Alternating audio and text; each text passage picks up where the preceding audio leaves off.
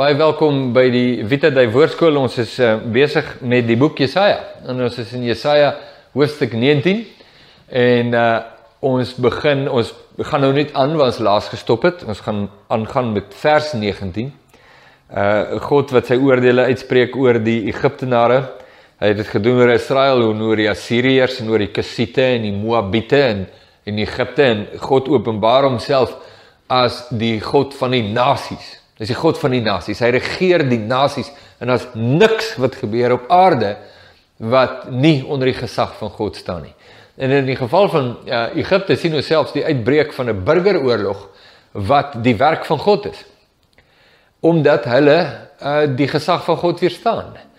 En nou ja, kom, ons gaan nou net aan. Ek dink as jy nou eerste keer deel is van hierdie reeks, luister 'n bietjie terug, het sal jou baie help, want die boodskap kom nou al vir 19 hoofstukke, so ons is besig om net te kyk, wat bedien God aan Israel, maar ook aan die nasies rondom Israel, deur sy profeet Jesaja. En 'n boodskap wat baie aangehaal is in die Nuwe Testament, nagenoeg 61 keer, is dele uit Jesaja aangehaal in die Nuwe Testament, en die apostels het die boek baie gebruik om die gelowiges te leer aangaande die weë van God, soos wat dit openbaar word in vervulling en in volheid deur Christus. So hier het ons die profetiese woord en inhoud en die vervulling in Christus en die woord waarvoor ek soek, nou kom net die woord, die executive, die uitvoerende verklaring van die profesie van God deur Jesus. Daar's 'n belangrike begrip. Die uitvoerende verklaring. Jezus verklaar nie net of in die vorm van verduidelik die profesie van God, die woorde van God. Nee, hy gee ook uitvoering daaraan. Hy vervul dit, hy bring dit tot uitvoer, want hy is die volledige regter. So wat ook al Israel en die nasies beleef het in die tyd van Jesaja en die eeue daarna, kry ons in vervulling en in volheid deur die bediening van Jesus. Goed. Vers 19, in Jesaja 19 sê, en die dag sal daar 'n altaar wees vir die Here binne in Egipteland en 'n gedenksteen vir die Here by die grens. En dit sal wees 'n teken en 'n getuie vir die Here van die leerskare in Egipte as hulle die Here aanroep vanweë die verdrukkers en hy aan hulle 'n redder stuur en 'n stryder wat hulle sal verlos. Ons het hierdie situasie al baie gesien in Israel, dis hoekom ons die boek Rigters het in die Ou Testament. Gaan lees Rigters, dis die situasie wat jy hier sien, net oor en oor verduidelik, hoe Israel rebelleer teen God, God oordeel hulle bely hulle sonde en keer terug na God toe, en hy wek in hulle midde 'n verlosser op. Natuurlik die rigters van Israel, baie bekende manne en vroue, wat gebruik is deur God om sy verlossing en genade te bring oor Israel, wat deur hom geoordeel is, was almal skadubeelde van die ware rigter, die ware verlosser, die ware sterk man, wat God sou stuur, naamlik sy seun. Dis die belangrike ding daar. Nou, net soos wat ons nou gehoor het in God se uitspraak aan die Kassiete, in die hoofstuk net voor hierdie, hoor ons dieselfde inhoud nou ook teenoor Egipte, en God sê, hy gaan hulle oordeel, hulle gaan aanhou rebelleer, en dan oordeel hy hulle net volkome, en stuur aan hulle verdrukkers wat hulle verdruk, en dan sal hulle na God toe draai, en wanneer hulle draai, bring God verlossing. Daar's die boodskap, klink soos die evangelie, dis presies hoe dit is. So, daar's geweldig verdrukking in die wêreld, geweldig, en die verdrukking is daar, omdat die mens die dood kies, en teen God rebelleer. Maar God het 'n rigter gestuur, hy het sy seun gestuur, die ware Joshua, die ware sterk man, die ware generaal van die leerskare van die Here, en hy is hier, draai, en hy bring verlossing, en hy bring genesing en restaurasie. En vers 21, en die Here sal hom, en nou in die ou vertaling, is daar die hom met 'n hoofletter geskrywe. Nou, al lees jy 'n Bybel waar dit met 'n klein letter is, dit maak nie saak nie, want uiteindelik is die hom met 'n hoofletter. Uiteindelik is hierdie persoon waarvan God praat, nie die tydelike rigters wat hy stuur om verligting te bring wanneer mense draai aan die Kassiete, die Egiptenaars en die Israeliete en die mense soos wat die jare gaan nie. Uiteindelik is die totale vervulling die seun. So God praat eintlik van die begin af, selfs al gebruik hy skadubeelde, praat hy van die vervulling, sy seun, wat van die eindelose verlede tot die eindelose toekoms is, die rigter van God. En die Here sal hom aan die Egiptenaars bekend maak, en die Egiptenaars sal die Here ken in die dag. Is dit nie vir jou koslik nie? Die Egiptenare. Ja, die Egiptenare. Die geskiedenis wat die Egiptenare het met die Israeliete, maak hulle soort van die baddie in die verhaal. Jy weet, jy dink aan,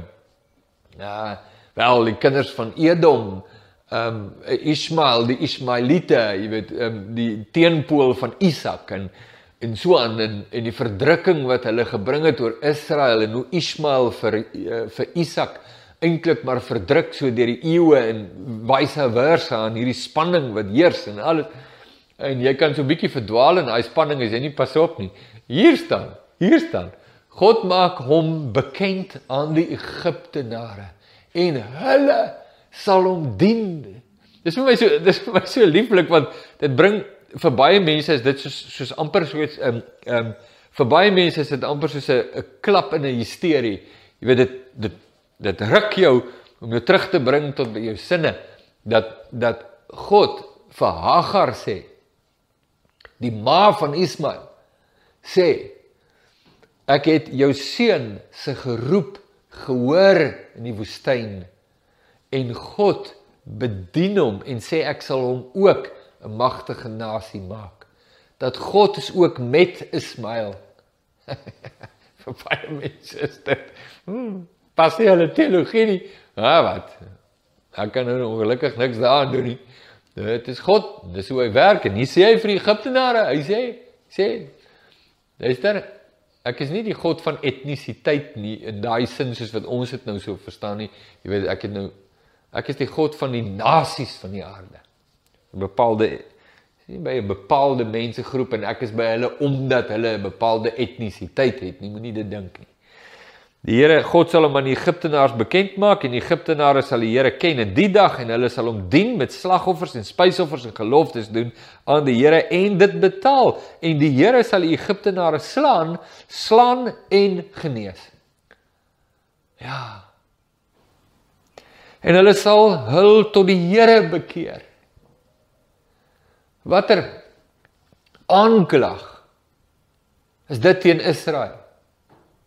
Dat Israel wat die verbonde van die belofte het, nog steeds weier om na God te bekeer, maar Egipte, die land van die afgode en die okkulte, die land waarin Josef weggeneem is, en wat Israel verdruk het as slawe, waar die Israeliete 400 jaar was, hulle bekeer hulle na God toe. Wat 'n aanklag. En hulle sal hom dien, en hy sal hulle verhoor, en hulle genees, vers 22. En in die dag sal daar 'n groot pad wees van Egipte na Assirië, en die Assiriërs sal in Egipte kom, en die Egiptenaars in Assirië, en Egipte sal saam met Assirië die Here dien, die onbesnede heidene. Wat 'n aanklag, wat 'n heerlikheid. Wat 'n aanklag teen Israel, wat die verbonde van die belofte het, en nog steeds God weerstaan. En hierdie onbesnede heidene dien hom, en buig hulle harte voor God. En in die dag, vers 24, in die dag sal Israel die derde wees, naas Egipte en Assirië, 'n seën in die midde van die aarde, omdat die Here van die leerskare hom geseën het met die woorde, geseënd is my volk, Egipte, en my maaksel, Assirië, en my erfdeel, Israel. By wie skaar God hom? Laat ek weer net sê, moenie dink God skaar hom by mense oor hulle etnisiteit nie. As jy dit glo jy leuen uit die hel uit. God skaar hom by die mense wat voor hom buig, of hulle Egiptenare, of Assiriërs, of Israeliete is. Of hulle Zulus, of Xhosas, of Afrikaans, of Engels, of Chinese is. God skaar hom by die wat voor hom buig. God weerstaan die hoogmoediges, maar aan die nederiges gee hy genade. Ek kan nie vir jou sê, wat doen hierdie woord aan my nie. Die verskillende vlakke waar hierdie woord my bedien, persoonlik op persoonlike vlakke, my wêreldbeskouing, my verstaan van, nie net wat nou gebeur in die wêreld en in Suid-Afrika, maar oor die eeue heen, en die onuitspreeklike verligting en vreugde in my hart, dat God in beheer is. Wow. Is vir my ontsettend. God is geheel en al in beheer. Kom ons kyk na hoofstuk 20. My opskrif in my Bybel sê, God voorspel aan die Egiptenaars en Kusiete deur 'n uitwendige teken hulle val. Jy kan gerus op jou eie deur daardie hoofstukkie gaan lees. Ons het nou reeds gekyk na die Kusiete en die Egiptenaars. Dit is so kosbaar. Hoofstuk 21 praat weer van die val van Babel. Ons het ook dit gelees reeds. Maar ek wil so vir die eerste 10 versies net weer deur dit gaan. So vir die tyd wat ons oor het, ons het nog so 'n paar minute in hierdie videoetjie oor. So kom ons lees deur die eerste 10 versies vinnig. Hoofstuk 21 vers 1, God spraak oor die woestyn van die see, so stormwinde in die suidland deurtrek, kom dit uit die woestyn uit 'n vreeslike land. 'n Harde gesig is my te kenne gegee, die ontroue handel troueloos en die verwoester verwoes. Trek op Elam, beleer Medië, aan alle gesig maak ek 'n einde. Sê God, alle gesig. En die gesig kan nou wees, die gesig teen God. Soos wat ons gekry die Israeliete in die woestyn, hulle sug teen God. En dan oordeel hy hulle. Die gesig onder die volke, die gebruis en gedruis onder die volke oor die gesag van God, hulle sug teen God. Dit kan ook wees, die gesig vanweer die oordeel van God. En dat die mense wat sug onder die oordeel van God en na hom toe draai, verlos hy van hulle gesig. Daarom is my heupe vol siddering. Wee het my aangegryp soos die wee van een wat baar, skryf Jesaja. Ek buig my krom, sodat ek nie hoor nie, ek is verskrik, sodat ek nie sien nie. So dit is die absolute teken, iemand wat dit wat hy hoor is vir hom so sidderend en verskriklik, dat hy probeer homself beskerm teen wat hy hoor. Ons sien hierdie presiese reaksie in Habakuk se lewe, wat sê sy lippe het gebewe van angs, toe hy hoor wat God sê. My hart duisel, is mooi hoor, nee, mense praat nou nie meer so nie, is ou, jy sê, jy praat van jy is duiselig, maar my hart duisel, die werkwoord daarvan, is mooi. My hart duisel, angs oorval my, dit maak vir my die skemeraand wat ek lief het tot 'n verskrikking. Hulle maak die tafel gereed, hulle sprei die tapuit, hulle eet, hulle drink, hulle staan op, o vorste salf die skuld. Paulus haal hierdie gedeelte aan in Korintiërs. En hier sien ons dit ook. Jy weet, hier is hierdie dreigement van God op die vooraand wat dit moet gebeur. En die mense op wie dit voltrek word, is totaal en al blasey en onkundig en trek my nie agtig en gaan net aan met hulle lewe en dink dat al val die bakstene, ons sal dit met klippe bou en ons moenie worry nie, ons sal uitkom, ons sal survive. Ja, wat 'n verskrikking en afstrandheid, is dit nie? Goed. Want so het die Here vir my gesê, vers 6, gaan heen, sit 'n wag uit, laat hom te kenne gee wat hy sien.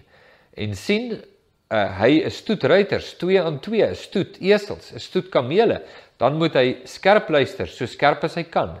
En hy het geroep soos 'n leeu op die wagtoring, Here, staan ek gedurig by dag, en op my wagpos stel ek my al die nagte. En kyk, daar kom 'n stoet manne, ruiters, 2 aan 2. Toe het hy aangeef gesê, geval het Babel, en hulle het al die gesnede beelde van sy gode verbrysel teen die grond. O, my vertrapte en gedorste volk, wat ek gehoor het van die Here van die leerskare, die God van Israel, het ek julle bekend gemaak. Ja, nee, die verskrikking daarvan. om te sê, dis geen grap nie, dis hoekom Paulus skrywe, dit is onder andere oor boeke soos hierdie, waar God sy weë bekend maak, soos Jesaja en baie ander boeke in die Ou Testament, waar Paulus skryf, en ook die skrywer van Hebreërs, en sê, God laat hom nie bespot nie. Vreeslik is dit om te val in die hande van 'n lewende God, net wat die mens saai, dit sal hy maai. Ja, die verskrikking daarvan, en die helderheid van die boodskap van bekering in die lig daarvan.